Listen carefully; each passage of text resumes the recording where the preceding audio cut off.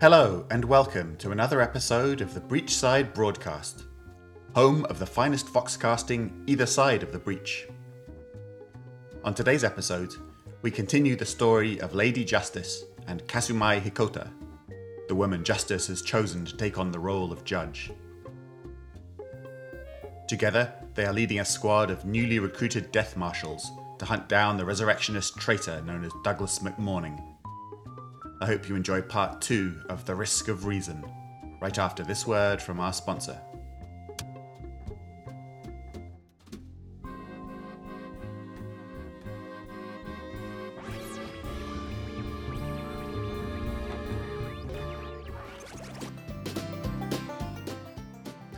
This episode of the Breachside Broadcast is brought to you by Sister Margaret's School of Sciences. At Sister Margaret's, we believe everyone deserves a top-quality education, no matter your background. We strive to create a nurturing learning experience that your child will treasure for the rest of their lives.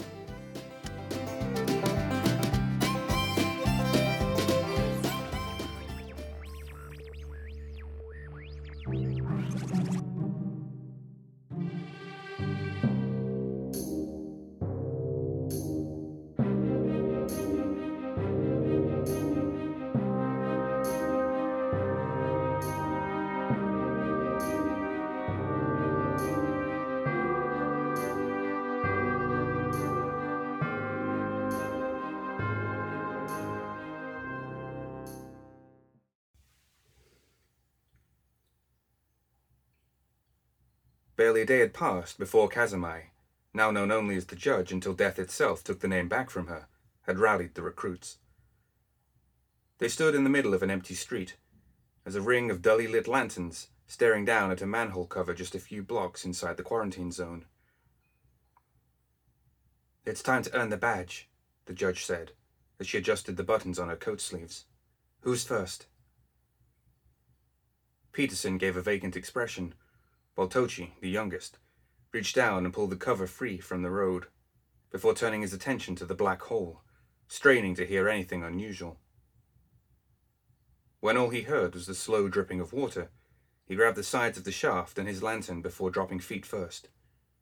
The rest followed, the recruits ending with Peterson and then finally with the judge, who made sure to readjust the manhole cover before landing in the sewer water. "Welcome to the House of the Dead," Peterson said to himself as he reached for his peace bringer, a quip to calm his nerves. "Keep your guns holstered," the judge whispered, as she reached out and placed her hand on Peterson's revolver, pushing it down. "The first one who fires tonight without my say ends up on latrine duty for the next month, and that's if you're lucky. One shot could trigger a horde down here, so don't be stupid and get us all killed." Peterson responded with a groan. "So what's the plan?" Tochi asked, ready to charge into the darkness. "Cleanup duty. Time to test your mettle." Before anyone had the chance to respond to her, the judge knocked twice on a nearby hollow pipe with her knuckle. A dull ring reverberated through the tunnels. It wasn't long until the sound of dragging feet and slack-jawed moans responded. As soon as Tochi saw 3 thin grey fingers wrap around the bend of the sewer, he stomped through the muck to meet it head-on, holding the peace-bringer in his hand like a knife. The thing's rotten head, held weakly to the rest of its body by torn and stretched tendons, lolled to the side. Glazed eyes rolled as it clumsily lunged toward the young death marshal.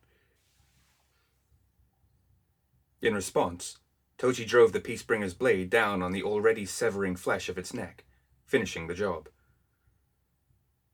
With eyes wide, Peterson caught up to Tochi, trampling loudly through the sewage. He patted Tochi's back. "Took the weight off his shoulders, eh?" Peterson turned a corner, and what he saw immediately washed the smile from his face. In the blackness, sets of shining eyes looked back. Rather than fear the sight of a death marshal, they were like moths to a flame. The rest of the recruits caught up to Peterson and Tochi, and within moments a wall of chains and blades met with a wall of rotten flesh. Each marshal looking for their own form of glory, vengeance, or validation. Peterson grabbed the skull of a nearby mindless zombie and crushed it against a concrete wall. Collins launched the side of his fist into an unsuspecting mouth, then pulled down on its jaw like a lever. Mac wrapped his chains around an undead's neck and twisted like a tourniquet until it fell from its shoulders. Tochi stabbed and stabbed into nearby torsos. When one shambling undead lunged, a Death Marshal initiate was there to intercept. It was as though the training exercise had been with an entirely different group of recruits. Or perhaps all they needed was a reason to fight. The judge stayed back and watched the carnage unfold. Despite their fearlessness, she wasn't entirely pleased. Overconfidence is like standing at the pinnacle before falling into the pit. She couldn't afford to lose any of them, not on her first mission, but she did see progress. Maybe that was enough. Her concerns were soon realized. The undead were seemingly unending. There were at least a dozen in view, and likely more around each dark corner. Peterson and Collins were smart enough to fall back and regain their footing, but Tochi hadn't yet noticed that they were about to be overwhelmed. As soon as he lifted his head and saw the stretch of sewer filled with walking corpses, something grabbed at his ankles and pulled him into the water, like falling trees in a hurricane. 3 zombies toppled with him, clawing and biting at his leather duster. Peterson turned to face the judge, stunned, hoping she had an answer to the small horde. "Forget what I said. Fire away," she shouted above the brawling chaos. With a savage smile, Peterson turned and unloaded his revolver into the zombies atop Tochi. Collins pulled him out from the sewage, eyes wild and panicked. The judge watched the muzzle flashes, knowing what would come next. She had made a mistake bringing them down here, underestimating the sheer volume of the shambling undead below the city streets, and soon, thanks to the thunderous cracks of Peterson's guns, they were going to be overwhelmed by countless more. With that vile necromancer Nicodem finally in the ground, were the zombies that were left over just wandering uncontrolled. These recruits weren't ready. Was she? "Fall back," the judge shouted, preparing for the worst. Her ears were ringing from the gunfire. She couldn't tell if she was just mouthing the words and had no time to wait to see if they heard her. She reached down, released her Peacebringer from its holster, and aimed down the sights. But when the judge turned to fire, she held back from pulling the trigger. Rather than see her initiates overwhelmed by the undead, instead the recruits were busy hacking away at necrotic limbs. Peterson planted his boot into a zombie's ribcage, while Collins drove his blade into those that fell. Tochi remained mostly frozen as the rest of the recruits snuffed out the remaining straggling corpses, but even he brought his heel down on a skull or two. Only the slow and crawling were left, and there were no immediate signs of more. They'd have to leave soon before that changed. "See, told you we'd be better off with guns," Peterson said. "That was 15 feet of the sewer lines. There are miles down here. This wasn't even scratching the surface." The judge paused, her ears still ringing. "Now you see the importance of what we do, and how quickly things can turn sour. All it takes is one wrong move. Speaking of... Tochi, you all right?" Still shaking off the shell shock, Tochi nervously nodded. "Good. Training is over. Take the night to clean yourselves up. The lady has a mission for us." Douglas McMorning scuttled through the abandoned boarding school, his arms burdened with stacks of jars. His collection of knives clanged loudly off his hip. The jars were nearly worthless, the chemicals they contained mostly spoiled or too weak to perform the necessary alchemy. But they were also all he had left, so he was making do. Making do, he muttered to himself. "Always making do. Pity there's no fame in that." A brick crashed through the window in front of him, spraying glass across the hallway. McMorning pulled back, nearly dropping his assemblage of jars, then hurried to the window. A gang of kids ran laughing from the alleyway. "Brats, just stick the guards on." "All right. No guards." He chewed his lip for a while. He was going to have to do something about that. A puppy, perhaps? Children loved puppies. And McMorning's puppy had a taste for children. Something to consider. Later. For now, he had to get down to the lab. A doctor's work was never done, especially in a city like Malifaux. The dead just kept dying. Supply and demand. The abandoned school was shaped like a giant horseshoe. Classrooms in the middle, residence halls on the left, and labs on the right. The quad was long since overgrown. He was pretty sure something was living in there. Maybe a subject for the next experiment. Once these damn kids are sorted out. He had turned the labs into a charnel house. Not the purpose they were meant for, nor one they were suited to, but again, making do. When he came across the school, these labs were equipped with nothing more interesting than a Bunsen burner and a collection of dusty beakers. McMorning had fixed all that. Still, it was the bare minimum needed to jumpstart dead bodies. Hardly acceptable at all. "Those kids are at the back gate again," he announced when he came into the lab. No one answered. Didn't he have an assistant? McMorning thought back to his last conversation, and yes, someone had answered his questions. He had even told them to fetch some fresh bodies. McMorning looked around. Yes, there were new bodies. Someone else must be here. "I said..." Sorry, boss. I thought the kids were part of the plan," Sebastian answered. His saw lay disassembled on one of the back tables. Rather than cleaning it, he appeared to be smearing filth in the crevices, blending in with the neighborhood and all that. "Stop wasting time with apologies and start being useful for once. Something has to be done about it. I can't have them breaking windows and stealing. Stealing?" McMorning looked around the broken room and sighed. "Well, not much to steal, really. Getting expensive to replace all the equipment that blind bat and her damn marshals keep confiscating from our labs. No sense of propriety, that woman. At least she's too dense to look under her own nose." He rubbed his face. Just do something about those kids, Sebastian." "You want me to, bring them here?" "What?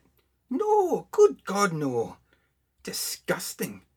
Children give me the creeps. Small people. Makes no sense. Put them in a jar or something. Fill these up." McMorning dropped his burden on one of the tables, letting them slosh around. Sebastian glanced up. None of the jars were larger than a human head. "Uh-huh," he said, nodding enthusiastically. Good. Now, where was I? Yes, more bodies." He went to the closest corpse. An interesting specimen. Might have died of many things. Consumption, rot gut, fright. Of course, there was the large hole in the corpse's chest cavity, apparently put there by some sort of blade, but it was no good jumping to conclusions. Had to be thorough. Leave nothing to chance. McMorning measured the dead man's limbs, and started removing them one at a time. "Do you know what I miss, Sebastian?" he mused as he worked. "Pillows with pillowcases?" McMorning stared blankly at Sebastian for a long moment, then tilted his head down as he rubbed the bridge of his nose. "No, you fat head. I miss the enclave. Such good lighting in that room, and the coffee was top-notch." "Maybe they'd take you back," Sebastian ventured. He was just returning the blade to his saw. Once it was locked in place, he gave it a spin. The whole contraption rattled dangerously, as though it were about to fly apart. "Maybe you could dress as a woman? It worked for Seamus." "Oh yes, an excellent idea. Or maybe I could just zip myself into a body bag and have it delivered to the front door carried Lady Justice. Do you think that would work, Sebastian?" "A body bag, boss?" Sebastian rubbed his ample chin. "Well, they look comfortable enough, and this lot never complain about it. Do you really think they would..." The severed finger slapped against Sebastian's cheek, sliding sticky and cold down his face before plopping on the floor. Sebastian stared at it. "Next time, I'm throwing the whole hand," McMorning said. "Better yet, next time, I'm going to cut off your fingers and throw them at those leeches. Now clean that up." "Yes, boss. Should I go ahead and throw this at the kids?" "I don't give a rat's." Something crashed toward the front of the school. McMorning grimaced. "Bloody little parasites! Find your own school." Loud voices followed the commotion. Orders being given. Boots marching down deserted hallways. Justice being delivered. "Those kids sound like they got bigger boots now," Sebastian said. "Quiet!" McMorning's eyes darted from every window and door to the room, listening intently to the commotion outside. "Oh yes, Now I remember why I hated the Enclave. Someone's always kicking in doors and asking questions. He cleaned his hands, using the dead man's face as the towel. Well, don't just stand there. Go arouse the welcoming party. About time they earned their keep. The front door cracked open under the riot breaker's heavy shield. The big construct ducked into the dilapidated school before unfolding to its full height. The ruin of the door slid off its bulky frame, raining shattered plaster and dust. The light from its glowing eyes scanned the room. Customized to deal with the type of mob that tends not to listen or be intimidated, the slowly spinning barrels of its Gatling gun swept from door to door. There was no response. Lady Justice stepped through the breach, climbing nimbly over the ruin of the front wall, and made her way to the center of the room. Broken trophy cases lay abandoned in the front hallway. The peeling portraits of a former headmaster lay slashed and forgotten on the floor. She let her senses spread throughout the building. The scuttle of mice, the drip and drop of broken pipes, a rattling shutter, empty. But he was here. He had to be. The description those children gave the guards, the stack of bodies by the foyer, and the familiar stink of formaldehyde meant something was off. Those dots could have connected to just about any necromancer. But Justice was driven by vengeance. "Clear!" Justice shouted. The troops of marshals swept in behind her, followed by the newly appointed judge. The woman stopped next to Justice, admiring the hulking construct that loomed over them. "Never worked with one of the big boys before," the judge said. "How'd you wrangle that?" "There are these things called requisition forms." She gave a sardonic smile, thinking back on Dashiell angrily stamping paperwork behind stacks of papers on his desk. "Take half into the northern wing, and have the others swing around. I'm heading southward. This has McMornin's stench all over it. He's here somewhere." At least she hoped. "We'll find him," the judge said. She drew her blade and faced her charges. "Tochi, Mac, the two of you take these guardsmen and sweep this building. Collins, you stick with the lady and guard her back. Peterson, you and the other guards are with me." Peterson grimaced as he fell in step behind the judge. The rest of the marshals went about their assigned tasks without complaint. Justice listened, silently pleased. It was good to have someone else to help with shared responsibilities. She should have done this months ago. A narrow death marshal stepped to the fore and waited patiently. Although a recent recruit, he was already showing early signs that the toil of the death marshal's training and magic takes upon its members. He might have been handsome once. Sandy blonde hair hung down over his face. But when he brushed it aside, the skin there had taken on a ghostly aura, and the eye on that side was black as ink. This man was as good as dead, on Justice's orders and in service of the guild. "You must be Collins," she said. He nodded silently. "This way." The school was a bit of a puzzle. It looked like the fancy boarding schools that dotted the expensive parts of Malifaux City. Wooden panels lined the hallways, though their varnish had lost its gloss, and moisture and mold had long ago split the panels and turned them grey. Every fixture and frame at one time had been gilt in gold, though patient looters had scavenged much of that, possibly the same boys who had tipped her off about the school's new resident. The carpet on the floor had been tightly knit at one point, expensive, but had long fallen to ruin as well. Why would anyone build a school like this so close to the slums? Who would pay good scrip to send their children to board in the shadow of the quarantine zone? No wonder the place had failed. She led Collins to the southern wing of the school. She didn't think that the troops searching the main building would find anything, but the judge was right to check just in case. If McMorning was here, the whole place could be stuffed with corpses waiting to rise at his command. "Justice." The voice came from behind her, dry and rattling. The voice of a dead man. She whipped around, bringing her sword up, ready to strike. Her blade came down inches from Collins' neck. The marshal froze, eyes wide. "Sorry," he said haltingly. It was his voice, his tongue black and withered, lying fallow in his mouth. No wonder he hadn't spoken earlier. "Didn't mean to startle you. You should know. I've been here before. A long time ago." "You have? Why?" "Amy, my daughter, went here." he said. The marshal crossed the hallway to where part of the ceiling had collapsed, covering the wall. He shoved it aside, revealing a plaque. She was a good kid. He didn't have to spell it out. She understood. Justice came closer to the plaque, running her fingertips against the engraved letters. Sister Margaret's School of Sciences. There were a lot of other capital letters that basically said charity. Justice shook her head. It wasn't a bad place, Collins said. His voice sounded like gravel. He coughed, rubbing his throat. She loved it here. But, yeah. So I became a marshal. She had a hard time imagining what the place looked like before the disarray, but knew it was difficult for the man to speak of his lost daughter, so she changed the subject. Do you remember the layout? He nodded, apparently unwilling to suffer the sound of his own voice. Were there labs? Science labs, maybe an infirmary.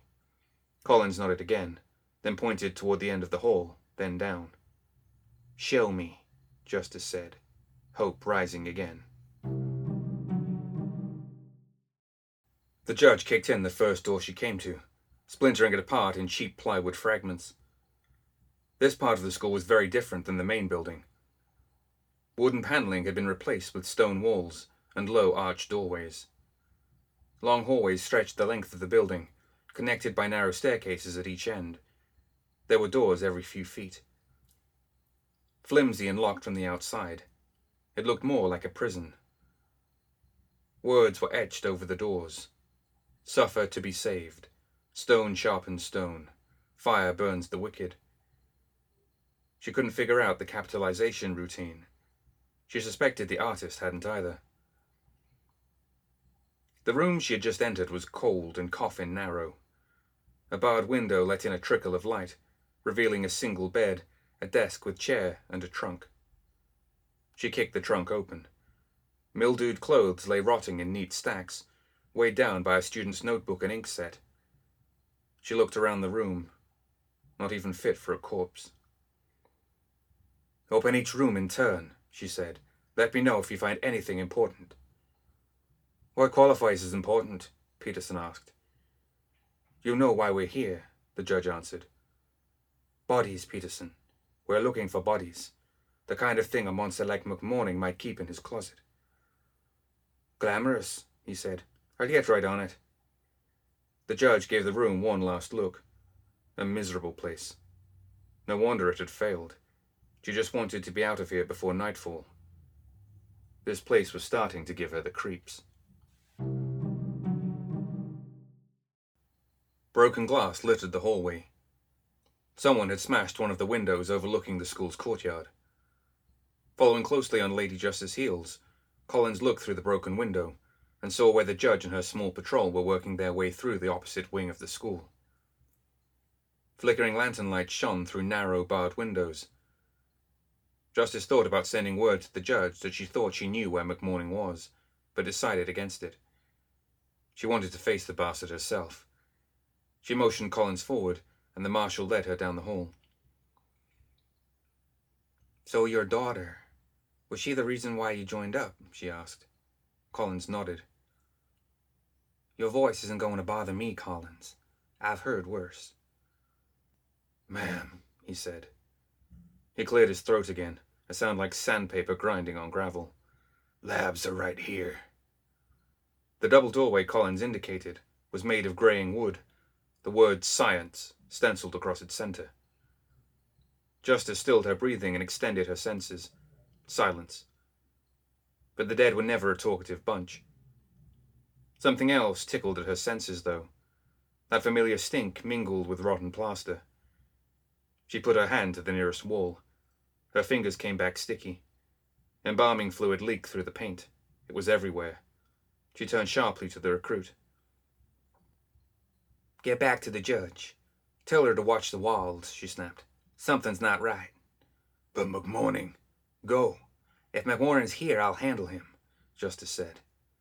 Collins hesitated, staring at the dilapidated doors of the laboratory. That was an order, Collins.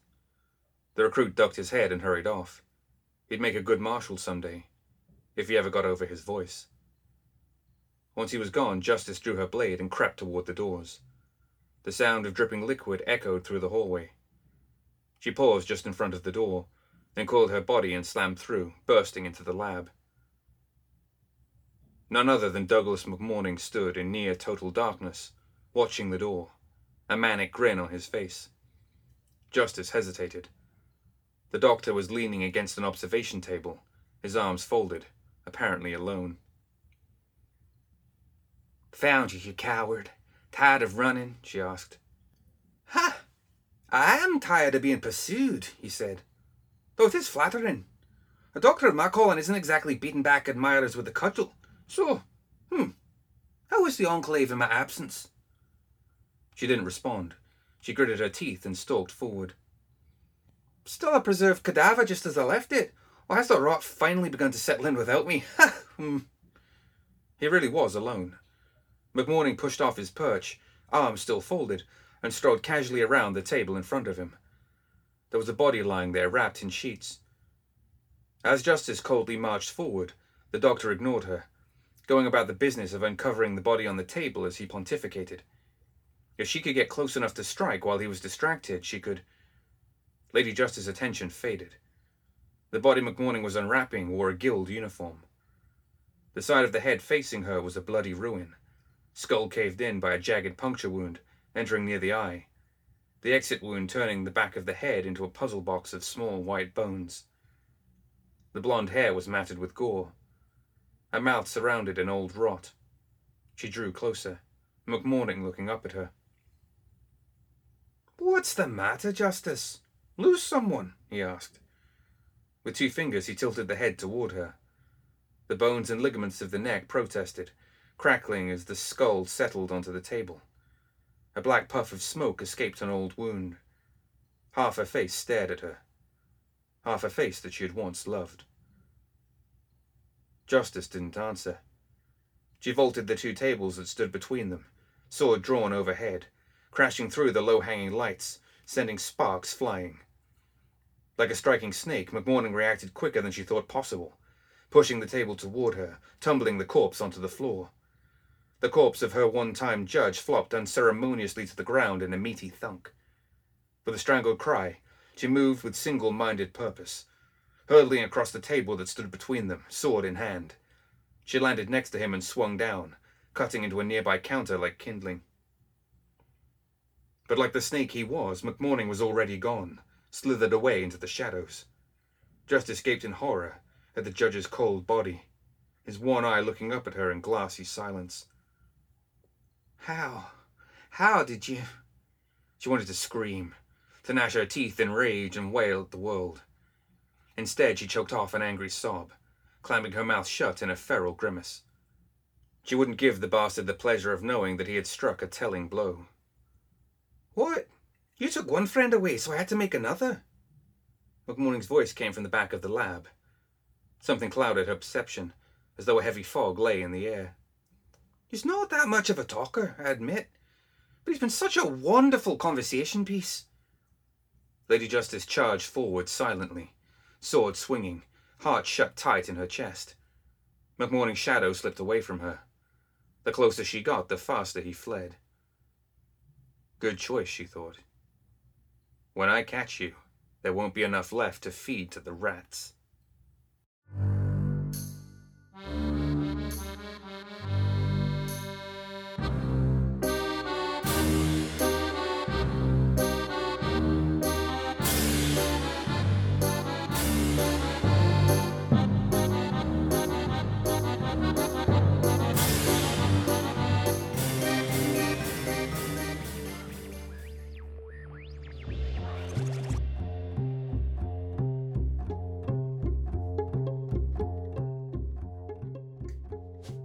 That's it for another episode of the Breachside Broadcast. Join us next time for the conclusion of The Risk of Reason.